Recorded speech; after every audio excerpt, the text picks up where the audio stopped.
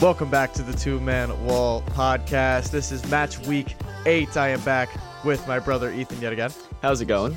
And this week was certainly eventful. 2 red cards across the slate. First win for Arteta against Guardiola. West Ham snatched a draw against Newcastle. Somehow United snatched a win from defeat through a player not named their good one. Their one good one, I should say. I mean, Chelsea get the win. Everton body Bournemouth. Brighton take a point off Liverpool. Tottenham win down a man. Like, this was a lot went on this week. I would say silent, usual. But it wasn't really silent. Yeah. Palace played a boring game, which is just like, it's just on brand for the Premier League. But before we get into all of that, there is some Messi news to cover.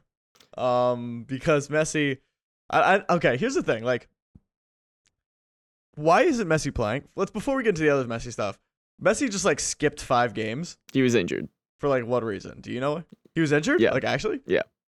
He was injured. Oh, wow. Okay. I didn't realize that. Yeah, you probably didn't realize because Inter Miami was trying to basically fraud like people buying tickets to like make them think that there was a chance Messi was going to play for any given game when he was never going to play. Like for like the Leagues Cup final when he was like in contention. Well, yeah, it's not like actually being like fraudulent, but they were like misleading. Like they were saying like, oh, you know, game time decision for Messi, he might play. Of course, Messi was never going to play, but they didn't want. They say Messi's not going to play 3 days before the game.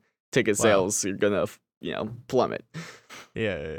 So, yeah, that's probably why it was a bit more on the DL and like it wasn't like a big thing. Yeah. But it was a big thing because they lost the Leagues Cup final without Messi. And they got eliminated from playoff contention without Messi. Actually, Messi came on for the last half hour of their game against whoever. I think maybe Chicago. But, yeah. Anyway, but the real Messi news here is the inevitable Messi glazing. Or controversial whether or not it's glazing, because Messi has been nominated for MLS MVP despite playing a grand total of 247 minutes of MLS soccer. And on paper, when I first saw this, I'm like, come on now. Like, this is ridiculous. However, I did learn that each team is actually allowed to nominate up to 2 players for MLS MVP. And there's actually 30 nominees before they narrow it down to like a 5-person shortlist. That being said, it's only 30 out of a possible 58 nominees. Not every team nominated 2 players or even 1 player. Miami actually also nominated Busquets as well, who hasn't even been Busquets that great. Actually played less minutes. Yeah. But yeah, so it's a bit controversial because it's the US, and so it's not like player of the year, it's MVP. And so if you want to really say, was Messi the most valuable player in MLS, there's an argument. With Messi, Miami won. I don't think they lost a single game with Messi on the field, maybe 1, but they won like 10 out of 11 with him. And I think they won just like 1 of 6 in MLS without Messi. So certainly an argument that he was indeed the most valuable player for any given MLS team. However, if we're calling it more of a player of the year award, then that's just like ridiculous. Yeah, I don't. It's more just, look, they brought him in to get the league publicity, and, nominating for the MVP is just another way to get, more publicity without having to do too much. It's obviously, well, I hope not. If he wins the Ballon d'Or and the MLS MVP, it could stain his career achievements. Yeah, putting that next to his 6 very real Ballon d'Ors. 7. I don't want 7, right? 7. I'm not gonna read too much into this, but it is fun to talk about because soccer in this country is growing because of him. So, But without any further ado, let's get into some match week 8 coverage, starting off with the game that may or may not spark the rest of the season for Manchester United. Manchester United 2, Brentford 1. Brentford was up in this game for... Brentford scored their goal in 26. It was Matthias Jensen. They were up 1-0 for the next 74 minutes. 64 minutes. 67 minutes. Before Scott McTominay comes on and wins the game. Not just draws the game, wins the game for Manchester United. He gets the first in the 93rd and the second in the 90th plus 7. Two very scrappy but very clinical goals, I should say. The second one, I think you can make an argument that maybe could have been kept out. But the first one was a really good touch and a really good finish from, dare I say, pure goal scorer. If you count what he's been like for Scotland. Yeah. But yeah, this is something that straight out of like a really poorly written movie, Ethan. Yeah. I mean, we've seen United, score late winners before, late equalizers before, but this was a whole nother level. And we've seen, and again, we mentioned with the extended added time that we're gonna see a lot of things like this. I mean, we already saw it with Tottenham this season, and now another. It's crazy how like two teams already in the first 8 games of the season have made 2-goal comebacks in stoppage time. Made up the last. Yeah, in stoppage time alone. Mm. Yeah, this Aguero thing is all of a sudden it's not so special. Yeah.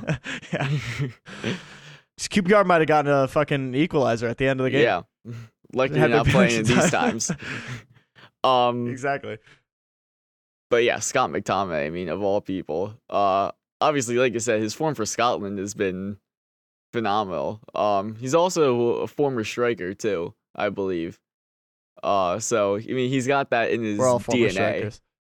I don't know if I didn't realize he had that clutch DNA. But certainly has that bit of goal scoring in him. But in the context of the whole game, this United, it's painting over a very mediocre / subpar United performance. The goal they conceded was a calamity from start to finish. Casemiro gave the ball away inside his own half. Then Lindelof with one of the weakest clearances I've ever seen. It's literally like he had bunch of time, bunch of space.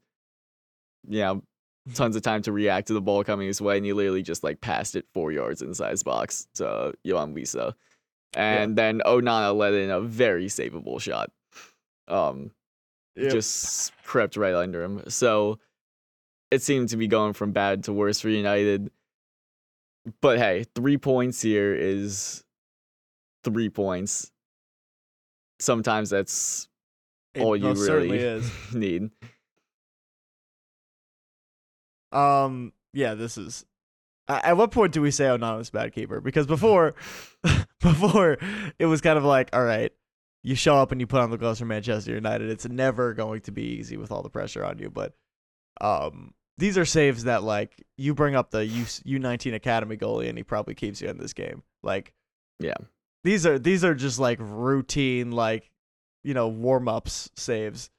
Like when you say like just kick it at the keeper to warm up and then you can start shooting. Like this is the shit he's letting in.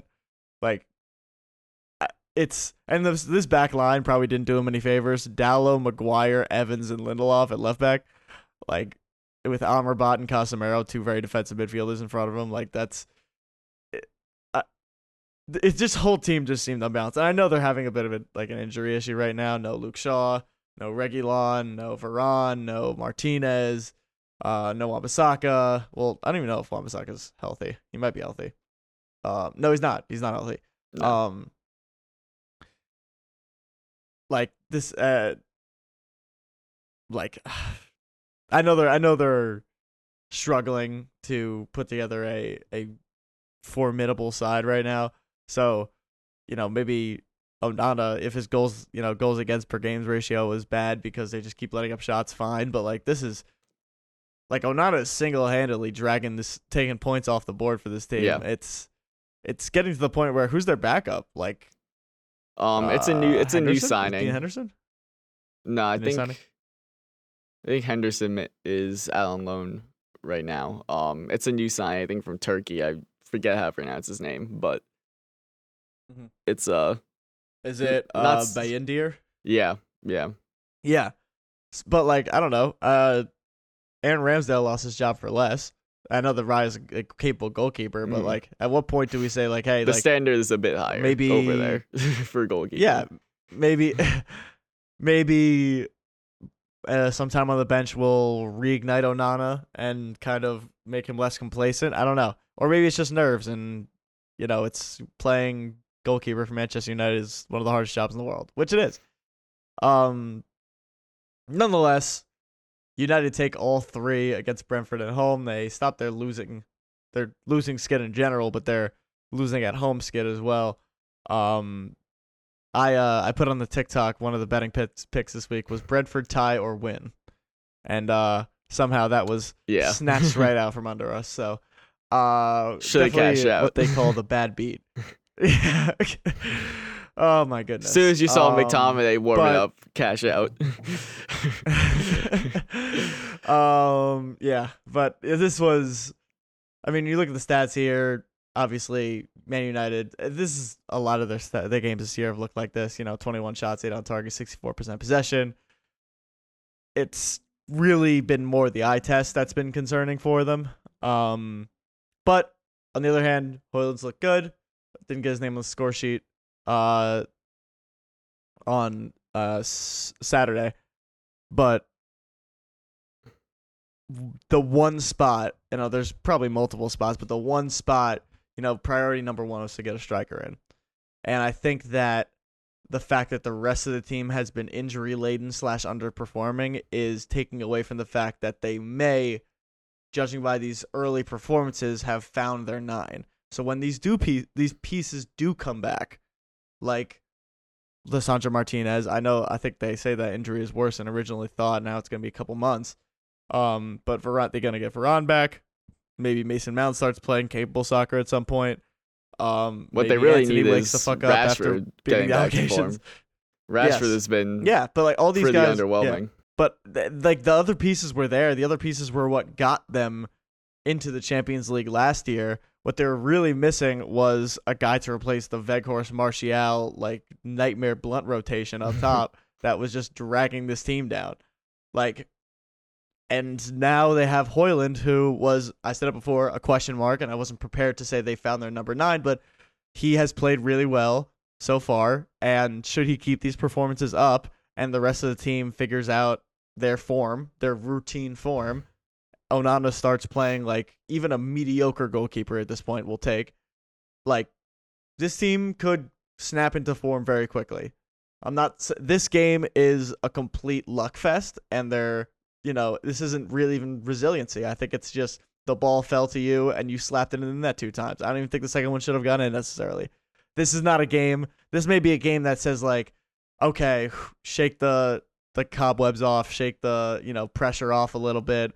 If we lose this game, now everybody's pointing at Eric Ten Hag. Maybe Eric Ten Hag could take a little deep breath. It's great for morale, but I don't think it covers any of the issues. I think they need to generate their form back before I can say that they have turned this thing around. So this is nice for morale. It's nice for the fans, but I'm certainly still concerned about this performance. Yeah, I completely agree with you there that I don't think United fans should be reading into it too much. Like, oh yeah, this is like the psychological victory we needed to turn shit around. Like, no, you guys are still playing like shit. Like, no, this is just 3 points. This is just 3 points to be very happy about. Really? That, because you could have had none. But this doesn't take away from the fact that most of this team is really off form. Your key players from last year, Casemiro got yanked off at halftime. He's been very poor this year. Rashford's been underperforming too. I mean, you guys needed a goal. Rashford's supposed to be your main man, and Eric Ten Hag took him off in the 63rd minute. I mean, that is very, very telling of the state of this Man United team right now. So, listen, Man United's currently 5 points outside of top 4, 8 games in. That is absolutely nothing to be worried about. The form is what is there to be worried about. Agreed. You can easily get top 4 from this position, but you have to turn the form around. And that looks like a much taller order right now for this United team. Agreed. We move on to Brighton 2, Liverpool 2. This one was, when Brighton and Liverpool clash, it's like always like spectacular for some reason. Yeah. Like minimum 3 goals, usually 4 or 5 or even 6. It got started in the 20th minute. Simon or Simon, not entirely sure at this point. We'll have to check back on that. Simon/Simone Adingra in the 20th minute was a little bit of a wacky goal. McAllister got pickpocketed in the midfield. The defense was a little open because they, expected their experienced midfielder to get rid of the ball and not give it up clean to the midfield. Adingra picks his pocket, and Alisson, being the offensive goalkeeper that he is, was showing for the ball instead of being in goalie position. He tries to get back. Adingra curls it around him. Maybe Alisson could have got more on it. Maybe not. It's one of those tough ones. Like, he was a little bit off balance. Nonetheless, 1-0 Brighton in the 20th. Then Mo Salah in the 40th. McAllister this time turning half provider, kind of dummying it and letting it go for Mo Salah to tuck in rather easily. Then in the 41st, Mo Salah gets a penalty, gets his brace. Then in the 78th, Lewis Dunk gets a goal. It was weird, kind of.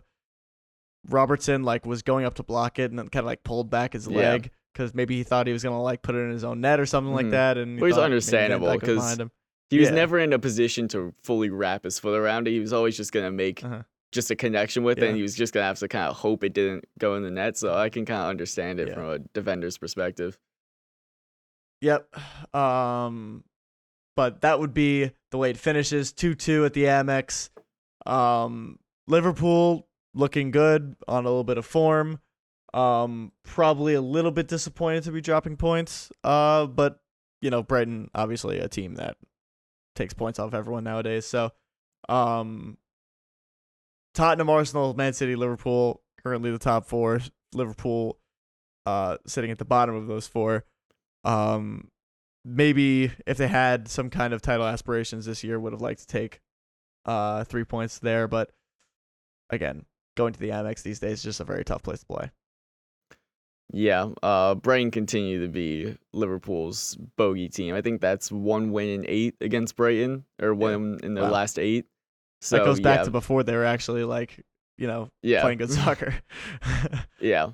So continue to have their struggles against Brighton, and as Brighton continue to improve, those struggles are only going to increase. But I think they're going to be especially disappointed with only taking a point out of this game, especially considering the fact that 2-1 up, Gravenberch missed an absolute sitter that Szoboszlai just put across the box. I mean, it bounces up, but it doesn't bobble. Gravenberch has time to, adjust his feet to, just keep it down, and he just strikes the bar. And that could have put the game away. And then in the last 20 minutes, Brighton really up their game. Matoma was starting to really cook down that left-hand side. That's how we won the free kick that led to the subsequent equalizer. But overall, this is just a really fun game to watch. Both teams were trying to play out of the back, which in the end led to 3 out of the 4 goals failed playing out of the back. Both the Brightons came from just overplaying a little bit, but it made for good soccer because both teams were pressing as well. So this is the type of game that we could have seen in the Liverpool-Spurs game, if not for the refereeing. This kind of just end-to-end high intensity, both teams playing non-conservative styles of soccer. So very fun to watch. Retrospectively, very disappointing that we didn't get to see this type of game last week for Liverpool, because this is the way they play. And again, anytime you tune into Liverpool, you can expect to see a pretty entertaining game. And when they're up against a team of similar quality and play style, like Brighton, and now Spurs. I'm sure when they play Arsenal, you're going to see a lot of the same too. Although that is kind of what we said for the Arsenal City game, and that kind of ended up being a pretty cagey match. Yeah. But yeah, just overall high entertainment factor in this one, just for the neutral. Yeah, it always is, Brighton Liverpool. But yeah, Liverpool have been playing with this kind of all, gas, no brakes style, which they played a little bit back in their Champions League winning / Premier League winning days with the Mane, Salah, Firmino. But they were certainly more secure at the back then. They haven't been fantastic in defense. Their very offensive style of midfield that they're playing has caused this very end-to-end game where Szoboszlai and McAllister are caught up a lot of the time, and they're allowing these breaks backwards, which Brighton obviously love to attack with the Matomas of the world and the Adingras of the world. It's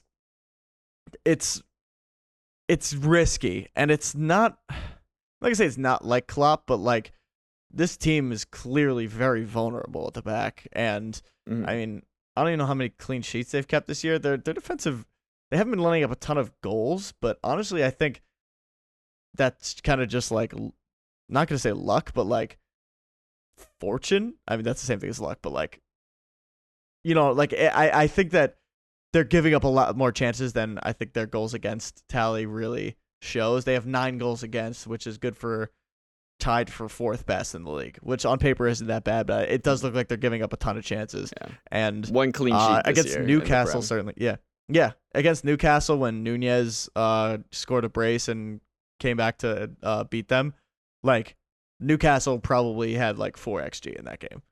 They were all over them and probably should have put the game to bed way before that, left Liverpool in the game, and their quality got it done in the end. This Liverpool team is giving up a lot of goals. I think down the road, in over a 38-game season, it may come back. I think Liverpool could hit a little bit of a rut, a dip in form, if the chances they're conceding end up getting capitalized on.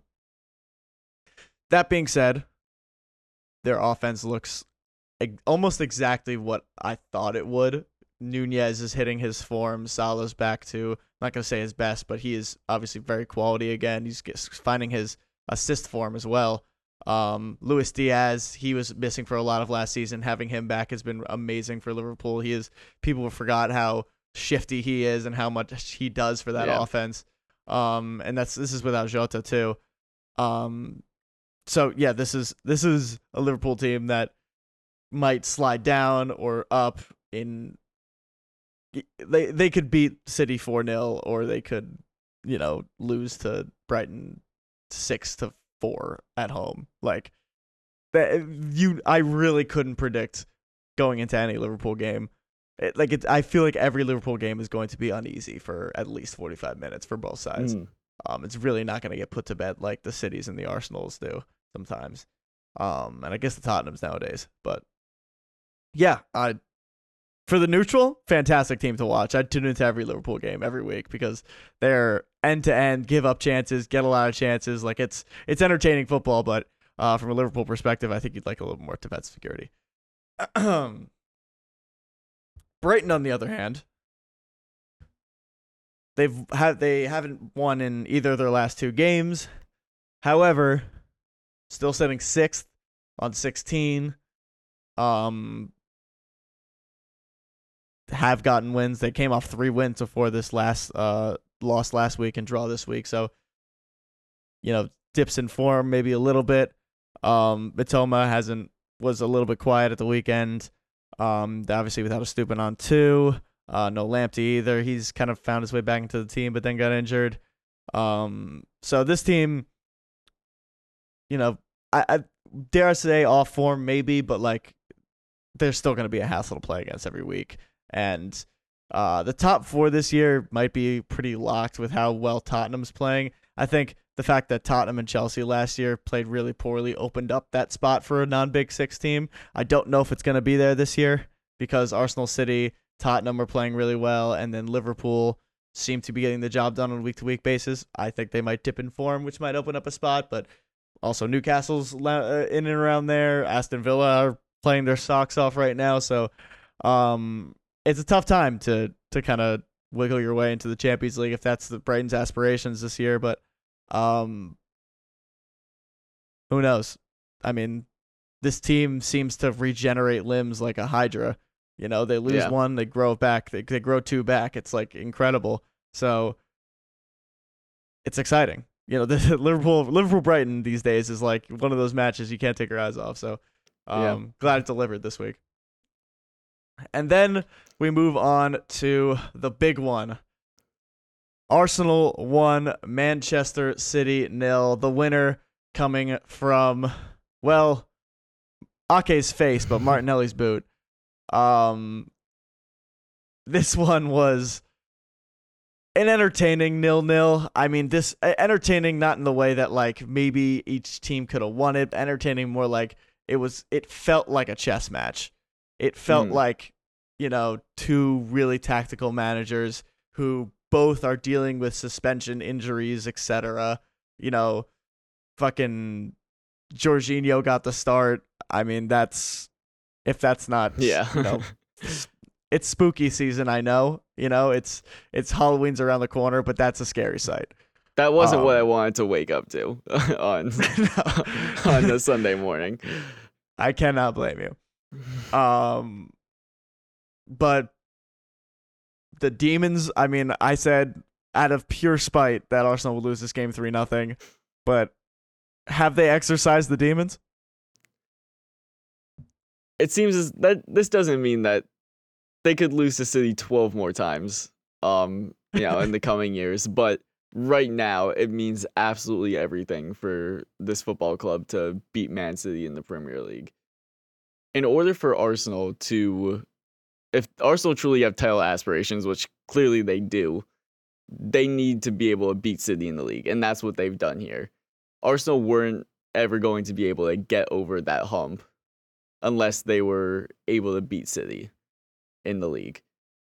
And obviously, it's not just a psychological victory, it's also in terms of points. It's hard to beat the best team in the world to the league title if you're giving up, you know, 6 points to them every single year. So this is, in every aspect, just an absolutely massive victory for Arsenal. There's not much more you can say. Yeah, the later it got, the more I was like, I was feeling myself like, okay, this is just a 0-0. It just feels like a 0-0. Like each team has had like maybe a good chance, but like really not really. Like they both seem content to kind of keep the ball, not just for their own sake, but to keep it away from the other team. Like it just feels like this is going to play to a stalemate. Arteta and Guardiola are going to shake hands, and we're just going to move on with the rest of the Premier League season. But the later it got, the more I was like, what the fuck? Why couldn't the ball just find its way into the back of the Man City net? You know? And just like work out for Arsenal. And it did. And that's exactly what happened. Fucking Kai Havertz comes on and gets an assist, technically. Yeah. Tomiyasu was on an adventure, but thank God he was, because what he was doing there, I'll never know. This new Tomiyasu, like inverted fullback / like left wing striker position is just, it's all confusing to me, but it's working out. He would Arteta put him on the play as striker FIFA tactics.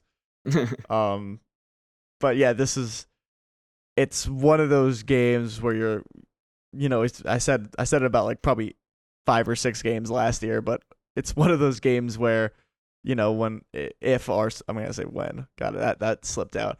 If Arsenal win the title in May, you'll look back at games like this and be like, couldn't have done it without that one, honestly. Not just maybe for the 3 points, but for the morale, especially after taking a big blow to Lens midweek without Bukayo Saka. I mean, you would tell me they beat Man City without Bukayo Saka. I know they're missing De Bruyne and Rodri, 2 pieces of, you know, I was going to say they're big 3, but you can throw Diaz in there too, Ederson. So they run so deep that it's really the big 11. So, but yeah, missing Rodri. I mean, those stats with and without Rodri. Like, if you don't believe in how important it is to have a 6, you are not watching football. Speaking of how important it is to have a 6, Declan Rice was unfucking real. Unreal. Yeah. One of the best performances in any football shirt that I've seen. England, West Ham, Arsenal. That was some serious fucking backpacking in that midfield. Ball winning, ball progressing, dribbling, progressive dribbles. He was a heartbeat of the team. William Saliba and Gabriel, they probably ran like, I don't know, they took maybe a big, strong, like 22-year-old off the academy team and just threw him up top and told him to just like swing his elbows and limbs at Saliba and Gabriel in training and just be like, just train, because they looked like they had a plan for Haaland. They were roughing him up. They were, getting in on him for like when he was trying to make a run, they would step in front of him. Was it all legal?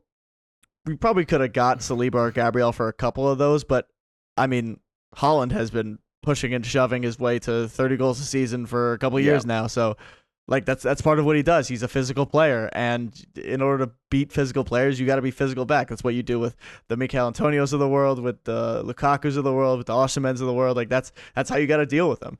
And sometimes they're just a bit too big and too strong, but when you got guys like Saliba in there who can also keep up with his quickness and his strength, like, you're never going to out-physical Gabriel. You're just not. Like, doesn't matter who you are. Like, these are tough center backs, and maybe their weakness are the Agueros of the world who can kind of, like, shift and find space rather than, use their body. But maybe, I mean, 2 games now this season against Saliba and Gabriel, and very few shots. I know he generated 0 XG in this game, but wasn't really effective in the Community Shield either. I think maybe it's just like a kryptonite situation where they defend Real Haaland really well because they can match well up with him physically, which is nice because there's a good chance these 2 teams will go toe to toe, not just for the Premier League, but maybe in the Champions League in the next couple of years. So, having Haaland come to play you guys and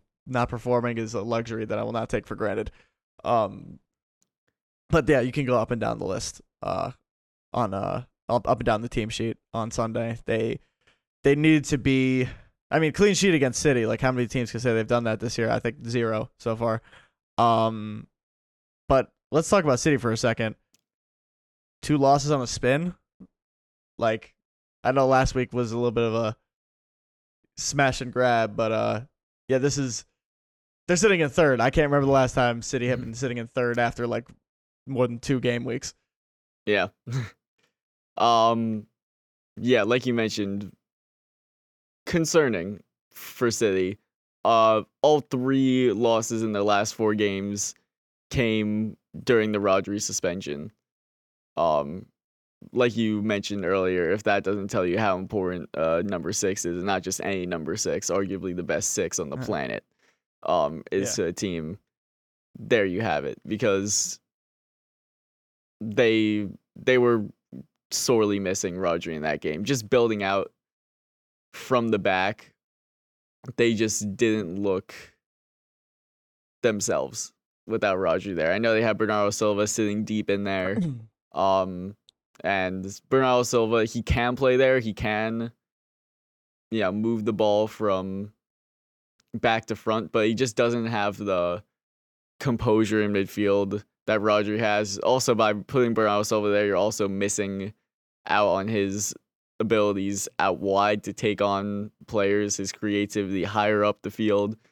Also, of course, they're missing De Bruyne, but hey, City were, sitting top of the league with De Bruyne out for 5 games in their 6-game win streak to start the season. Yeah, and De Bruyne is great, and there's no player in the world that can physically replace De Bruyne. But there's so much ball creativity on this team. Like, you can make up for that in the aggregate. The Fodens, the Silvas, like, you can make up for that in the aggregate. Like, they're the Grealish shit. Like, they they can make up for a lack of De Bruyne. They can, and they have before. The lack of Rodri is the calmness, the press release, the like playing out of the back release. Like it messes up everything because their backup six is Calvin Phillips, and that's just it's not really a player you want to throw in there. They're playing Rico Lewis kind of as that like left back / CDM, which is good, and obviously he's a good player, but he's certainly not Rodri. And creativity is one thing that they have in abundance, but that kind of calmness and ability to play out of the back that they rely on so heavily without Rodri, it's damaging, and I think we're coming to see that in the last couple of games. Yeah. So City's only 3 losses on the season that come without Rodri. To what degree can that be attributed to missing Rodri himself? If Rodri's in there, do they win all 3 games? Obviously, they perform better, maybe get a win or 2 out of there, but not all of it can be. 3 losses can't all be put down on missing one player, especially when you're the best team in the world who are just so spread out in terms of their quality. You know, no matter how important Rodri is, you can't just say these 3 losses are because you're missing one guy. So, yeah, there is concern for City here in the short term. Let's not forget that this is also Manchester City and we're 8 games into the season. City are still title favorites. Yes. I think it's as simple as that. I don't think if you're saying anything else, I think you're deluded and just a bit caught up in the moment. Which, if you're an Arsenal fan, we'll let it slide because it's been a while. It's been a rough, It's been a rough 8 years since the last win against City. So we'll let it slide for now. But we have to still remember that this is Manchester City. They could pick up no points from their first 8 games, and I still think they're going to win the title. And this is a team that is going to get Rodri back, is going to get De Bruyne back. Like, Holland will... Yeah, Stones just came back as well. I was going to say get back into form, like he wasn't, like, scoring hat tricks, like, 2 weeks ago. Like, this is a team that's, like, off days. Off days. Like, last week was a complete anomaly, in my opinion. This week, Ake slaps that ball into the back of the net in the 5th minute, and it's a completely different game. Mm-hmm. Let's not forget about that chance. That was probably the best chance of the game before, Ake's face got into the mix. But, this is the kind of breaks you need to win titles, and it starts now. It's the great thing about the Premier League is that the last game is just as important as the first, is just as important as the 10th, is just as important as the 22nd. So, as it stands, Arsenal sitting 2 points above City. I don't exactly know. I think behind Tottenham on goals 4, I think, is the tiebreaker after goal difference. But 8 games into the season, I'm not really looking at the third tiebreaker when it comes to the top 2. But as we wrap up the feature games, we roll right into some matches from around the ground, starting off with the midweek game, which bears talking about, which is Luton Town versus Burnley, I believe it was. Burnley taking that 2-1. Was that their first win of the season? Yes, it was. Yes, it was their first win of the season. They take all 3. Lyle Foster just on the stroke of halftime, 45th plus 2. Elijah Adebayo in the 84th to equalize not 1 minute before Jacob Brun Larsen in the 85th seals the 3 points for Vincent Kompany's. What is their nickname? The Brownies? The Brownies? What?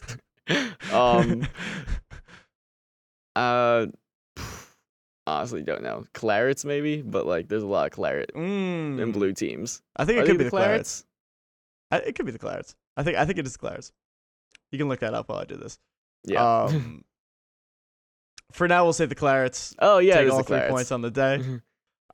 They don't edge themselves out of the relegation zone just yet. Actually, just a couple goals back of Luton Town, who have nudged themselves somehow out of the relegation zone after getting 2 losses in 1 week. Speaking of 2 losses in 1 week, Luton Town 0, Tottenham 1. Despite the Basuma red card just in the stroke of halftime, Mickey Van de Veen gets on the end of a pretty shifty James Maddison turn right on the byline. Puts it into the middle. Van de Veen gets on the end of it. And that would be enough to seal all 3 at Kenilworth Road. A game that Tottenham probably expected to take 3 points from, but once it was 0-0 at halftime, down a man, definitely some adjustments needed to be made, but Ange Postecoglou, right now the clear favorite for manager of the season after 8 games, made some nice adjustments and was able to get 3 points on the day, and that's kind of what you need. Dare I say, if you want title aspirations, you need to take 3 points from Kenilworth Road, and that's what they did. Fulham 3, Sheffield 1. Comfortable win for Fulham at home. Bobby De Cordova-Reid gets to start off in the 53rd. Will he ever go away? I don't think so. He's been decent this year.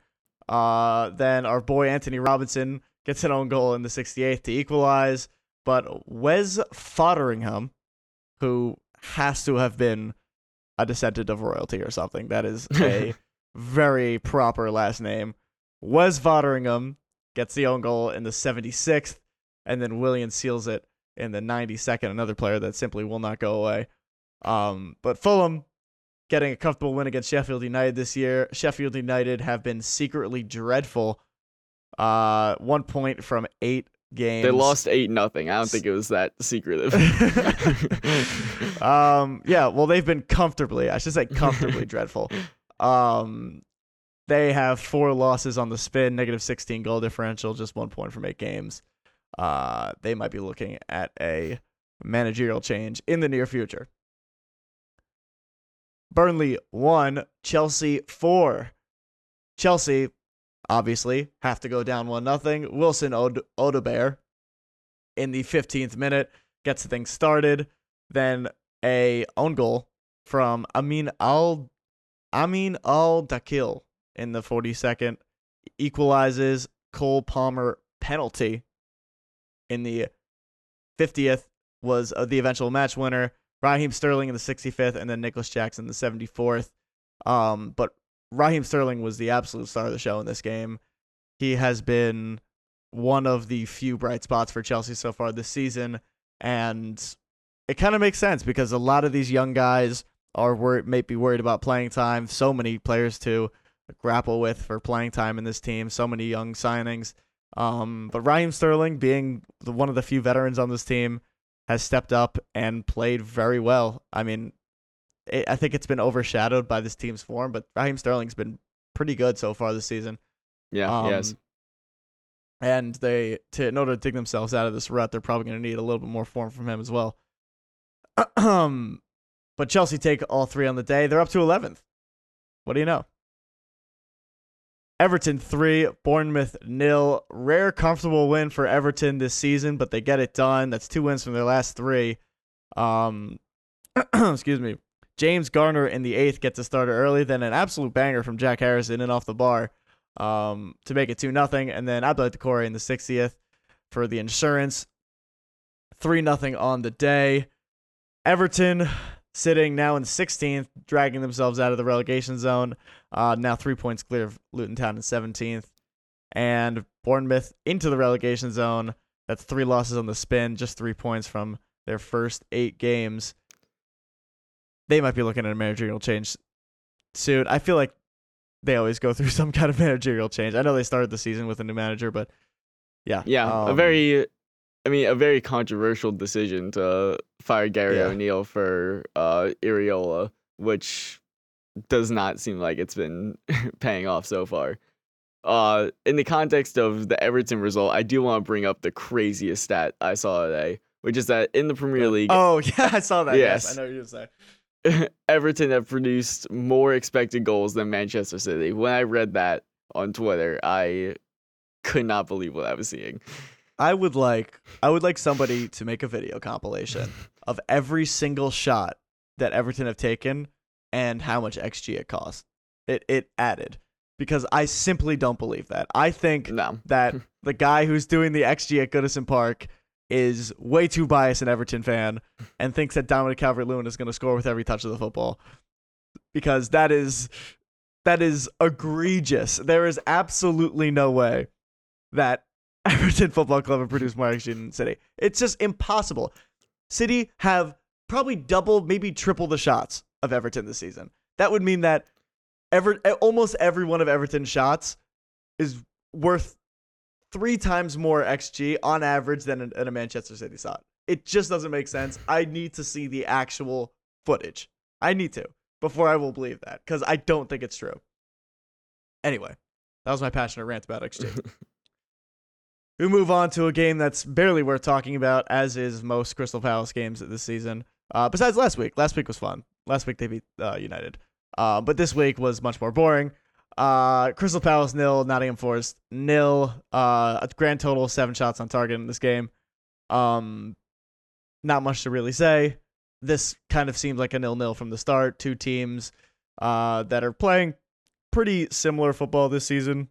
Nottingham Forest sitting on 9, Palace sitting on 12 now. But yeah, this is Nottingham Forest team that can put in a good performance, can put in a poor performance. A Crystal Palace team that can put in a good performance, can put in a poor performance.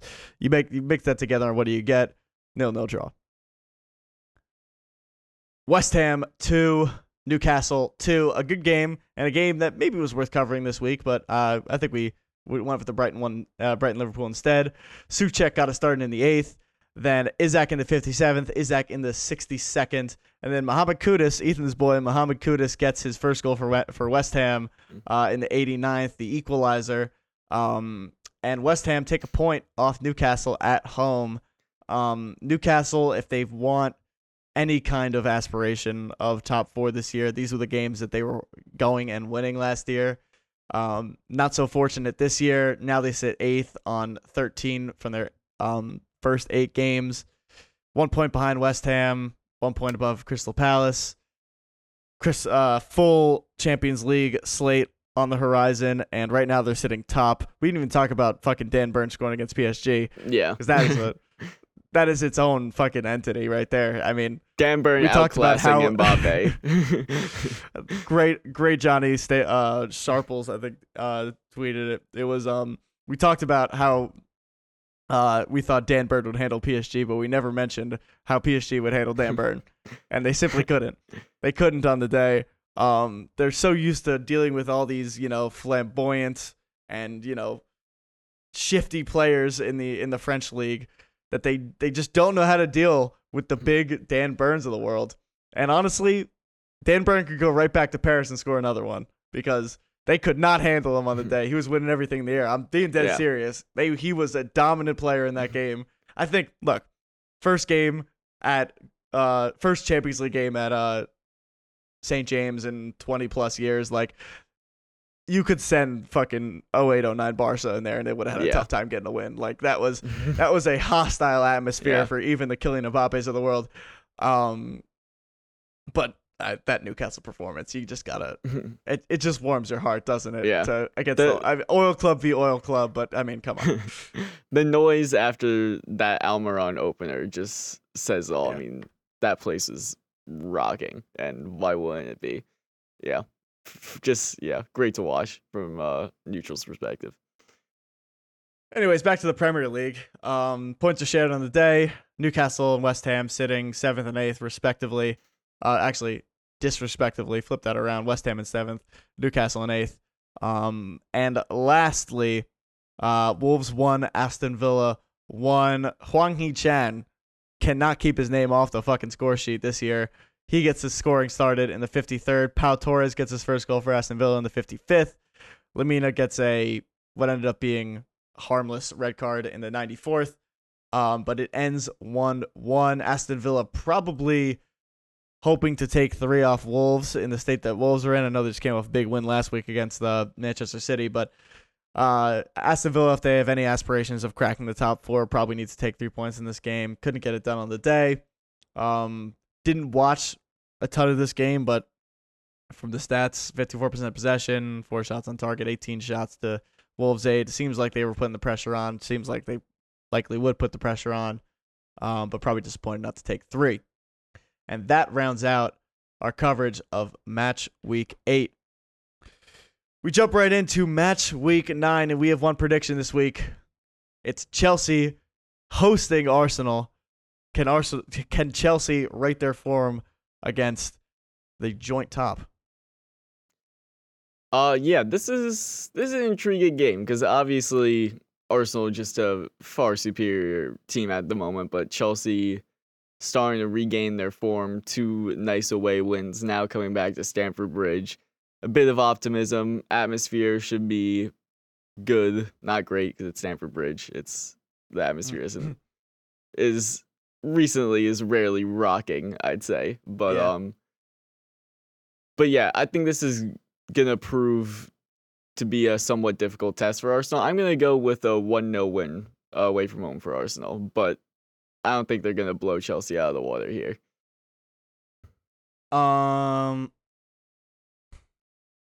Yeah, I mean, we never really go to Chelsea and like put in like a really great performance. Even that 4-2 was like really back and forth, really didn't defend great, kind of made the most of our chances. I know Nketiah was clinical, Emil Smith-Rowe was clinical, a shitty penalty at the end for Bukayo Saka. But I do think Arsenal are going to be the better team, and it's going to be a little more comfortable than 1-1. I'm going to say 2-0 or 1-0. You said 1-0. I say 2-0. I said one prediction, but we're going to do 2 mini predictions. You get 2 sentences to describe your prediction. We'll go City Brighton.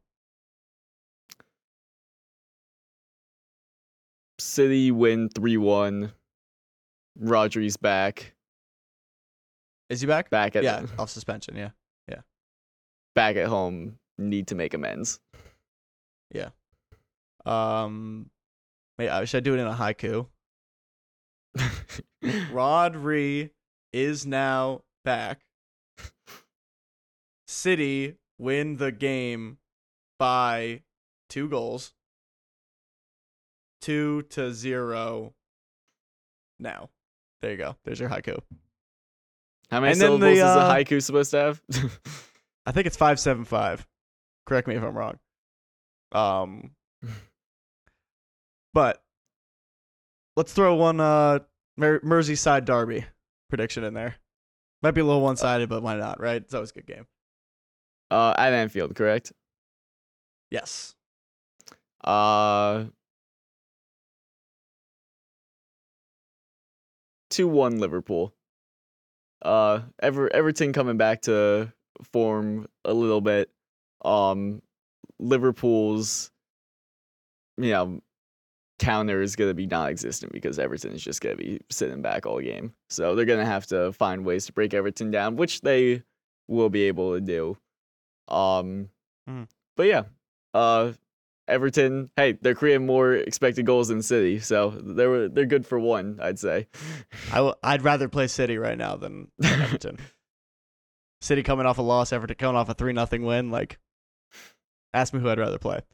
I'm gonna go. I could see this game ending 0-0. Honestly, I think something just wacky could happen like that. I mean, it's a Merseyside derby. I think you kind of throw a form out the window when it comes to this stuff. But I still think Liverpool, even though they've been a little vulnerable in the counterattack, I don't think Everton have necessarily been deadly on the counterattack. So I think they might get out of jail there. I'm gonna say 2-0. And now we roll on to our final segment, which I'm going to pass on to my brother to introduce to us.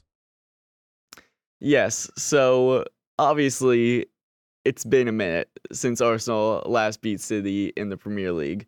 In case you were unaware, it's been 12 consecutive losses at the hands of Manchester City for Arsenal. The last victory coming at the Emirates on December 21st, all the way back in 2015, a 2-1 victory.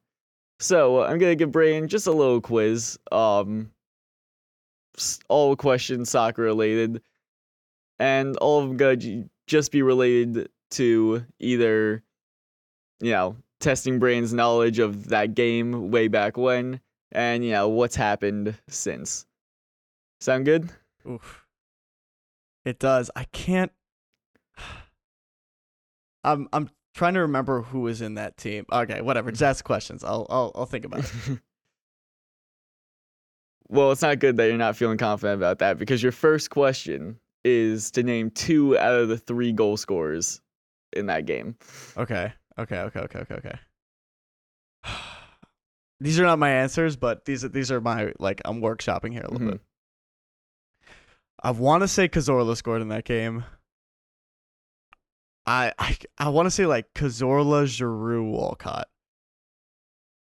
but could easily be like a Flamini or like a. All right, I'm gonna stick with Cazorla, Giroud, Walcott, and I'm gonna say Cazorla, Giroud. That's my guess. So your guesses are Cazorla. My guess is Cazorla, Santi Cazorla, and Olivier Giroud. Yes.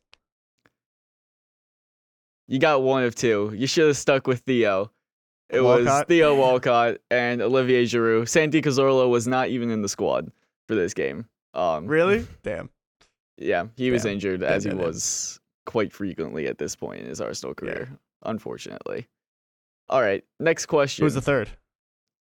The third was. Or is that part of the next? The third was Yaya Toure. Oh, okay. I was thinking just Arsenal goal scorers. Okay, yeah, sure. Yeah, you could have named any 3 goal scorers. I don't know if that would have helped if you remembered who. Was that the game where Yaya scored like an absolute banger? It was like top corner. Yeah, it was off This his is the left game was at foot, the Emirates, right? Yeah. Yeah. Okay. Now I remember the game kind of. Okay. Yeah. Go ahead. All right. Second question: how many Ballon d'Ors has Messi won since Arsenal had last beaten City? Okay. Let's work backwards here.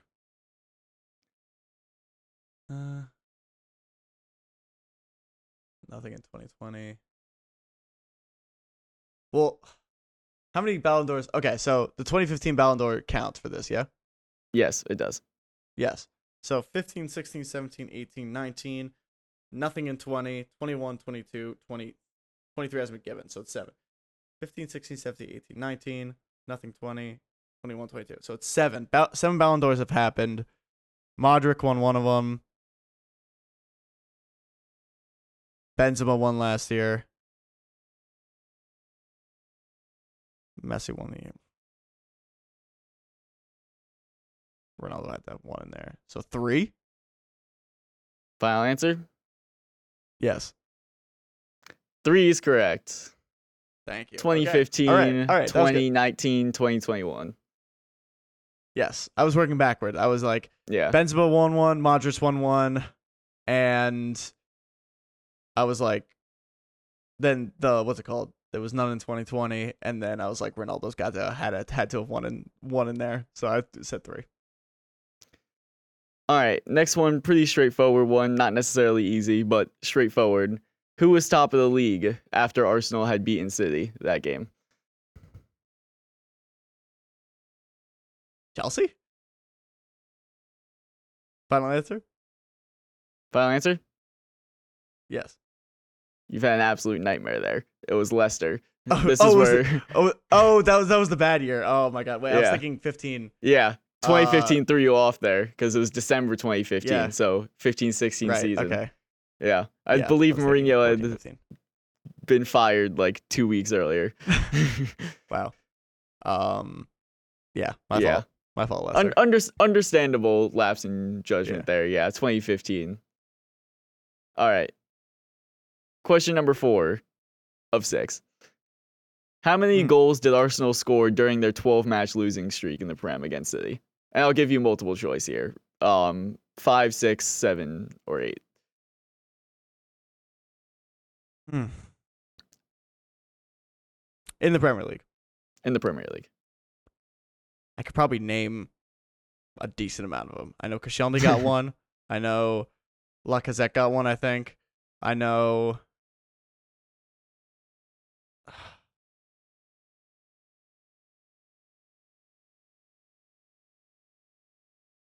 2014?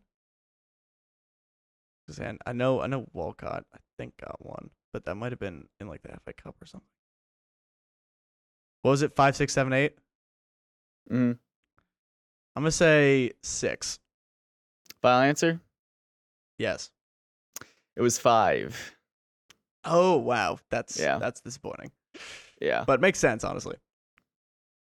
Yeah. I think the aggregate score was 33-5, potentially. I think that if I remember correctly. All That's right. embarrassing. That Yeah. might be like the most one-sided of any Big Six matchup in the last 7 years. So, All right. You mentioned before you weren't sure whether Walcott's goal came in the Prem or not. This question is kind of related to that. So Arsenal and City have played each other 6 times outside of the Premier League during the 12-match losing streak. How many of those Not games did including Arsenal preseason. win? Not including preseason. I'm assuming. Not include Community Shields count, if that's what you're asking. Okay, yes. Yeah, I was talking about like America games. Yeah, no, not those. Okay. So restate the question again. Sorry, I was. So during the time span in which the Arsenal's 12-match losing streak to City occurred, Arsenal and City played each other 6 times outside the Premier League. How many of these games did Arsenal win? You get multiple choice here as well: 1, 2, 3, or 4. Well, they got him in the Community Shield. They got him in the FA Cup twice. They got him in the semifinal in 2020. So that's 2 right there. I know they lost in the FA Cup last year. I'm trying to think. The FA Cup run in like 2017, was it? 2018? That was, there were a lot of Flotsam and Jetsams in there. It was like, I think we got Lincoln City in the quarterfinals. Yeah. That was and then like our semifinal was like Sheffield or something. It was like not, or like some like Aston Villa or something who was bad at the time. I don't know. I can't remember. I'm gonna say 2. 2? Think of my gut. Final 2. answer? Yeah. The answer was 3. They 3. actually did play missing? City in that 2017 semifinal. Really? Yeah. Oh, really? You'll Okay, remember. well, Yeah. 2-1 victory. Alexis Sanchez scored in added time. And Monreal? Oh, was it Monreal scored at the back post. Yes. Okay, yes. Yeah. All right. Final question. Not related to... This one's not really related to Arsenal City at all, other than the time frame. How many managers have Watford had since Arsenal had last been City in the league, excluding caretaker managers? It's a complete guess, but just try to see if you can use deductive reasoning. 11, 12, 13, or 14. Okay. And again, not including caretaker managers. So sure. I would go back and see how many I can name, but honestly, that would not help me. Lopetegui was in there somewhere. I think Lopetegui is in there somewhere. I'll give you the hint that he was not in there. Not that it would really help you there. Some other but... like maybe like Javi Gracia or something. Yeah, like there you go. Yeah, Javi Gracia. Okay, yeah, I'm thinking of another one-off Spanish manager. 11, 12, 13, 14? Yep. 13. Final answer. Lucky number 13. Unlucky for you, unfortunately. It's actually 14. Oh, wow. Okay. Yeah, that's 14 managers in not even 8 years yet. Yeah. That's pretty brutal. That little fun fact. Because the 14th manager is obviously still in the job, but of the 13 managers to be sacked in that time, on average, they managed 26.8 games. So just a little over half a season. I'm sure there are some outliers in there that, 1, 2 year, 3 year manager that kept their... At the beginning of that run of managers, when Watford weren't too bad, they were doing all right in the Prem. Like, managers getting like 40 games. Like, I think Javi Gracia had like 66 games. But in the last couple, there have been a couple like 26s, 211s. So yeah. Yeah, well. All right, yeah. That was borderline prepubescent Braden. Definitely prepubescent Ethan. That's a pretty brutal stretch. 33-5 is no fucking joke. Yeah. I mean, that was back to Wenger. That's, even Arsene Wenger got his ass kicked by Guardiola. But nice to get that monkey out their bag. Hopefully we can flip another 35-5 the other direction for the next 7 years, but something tells me that's not in the cards. But with that, we will round out the podcast for this week. I mean, this is a pretty decent slate coming up this week. Aston Villa West Ham should be a good game. Well, after the international break. Yes, yeah, there is obviously the international break. International break that I think England are missing both Saka and another injury that I'm forgetting. But yeah, Saka's out. Hopefully he gets back for the Chelsea game.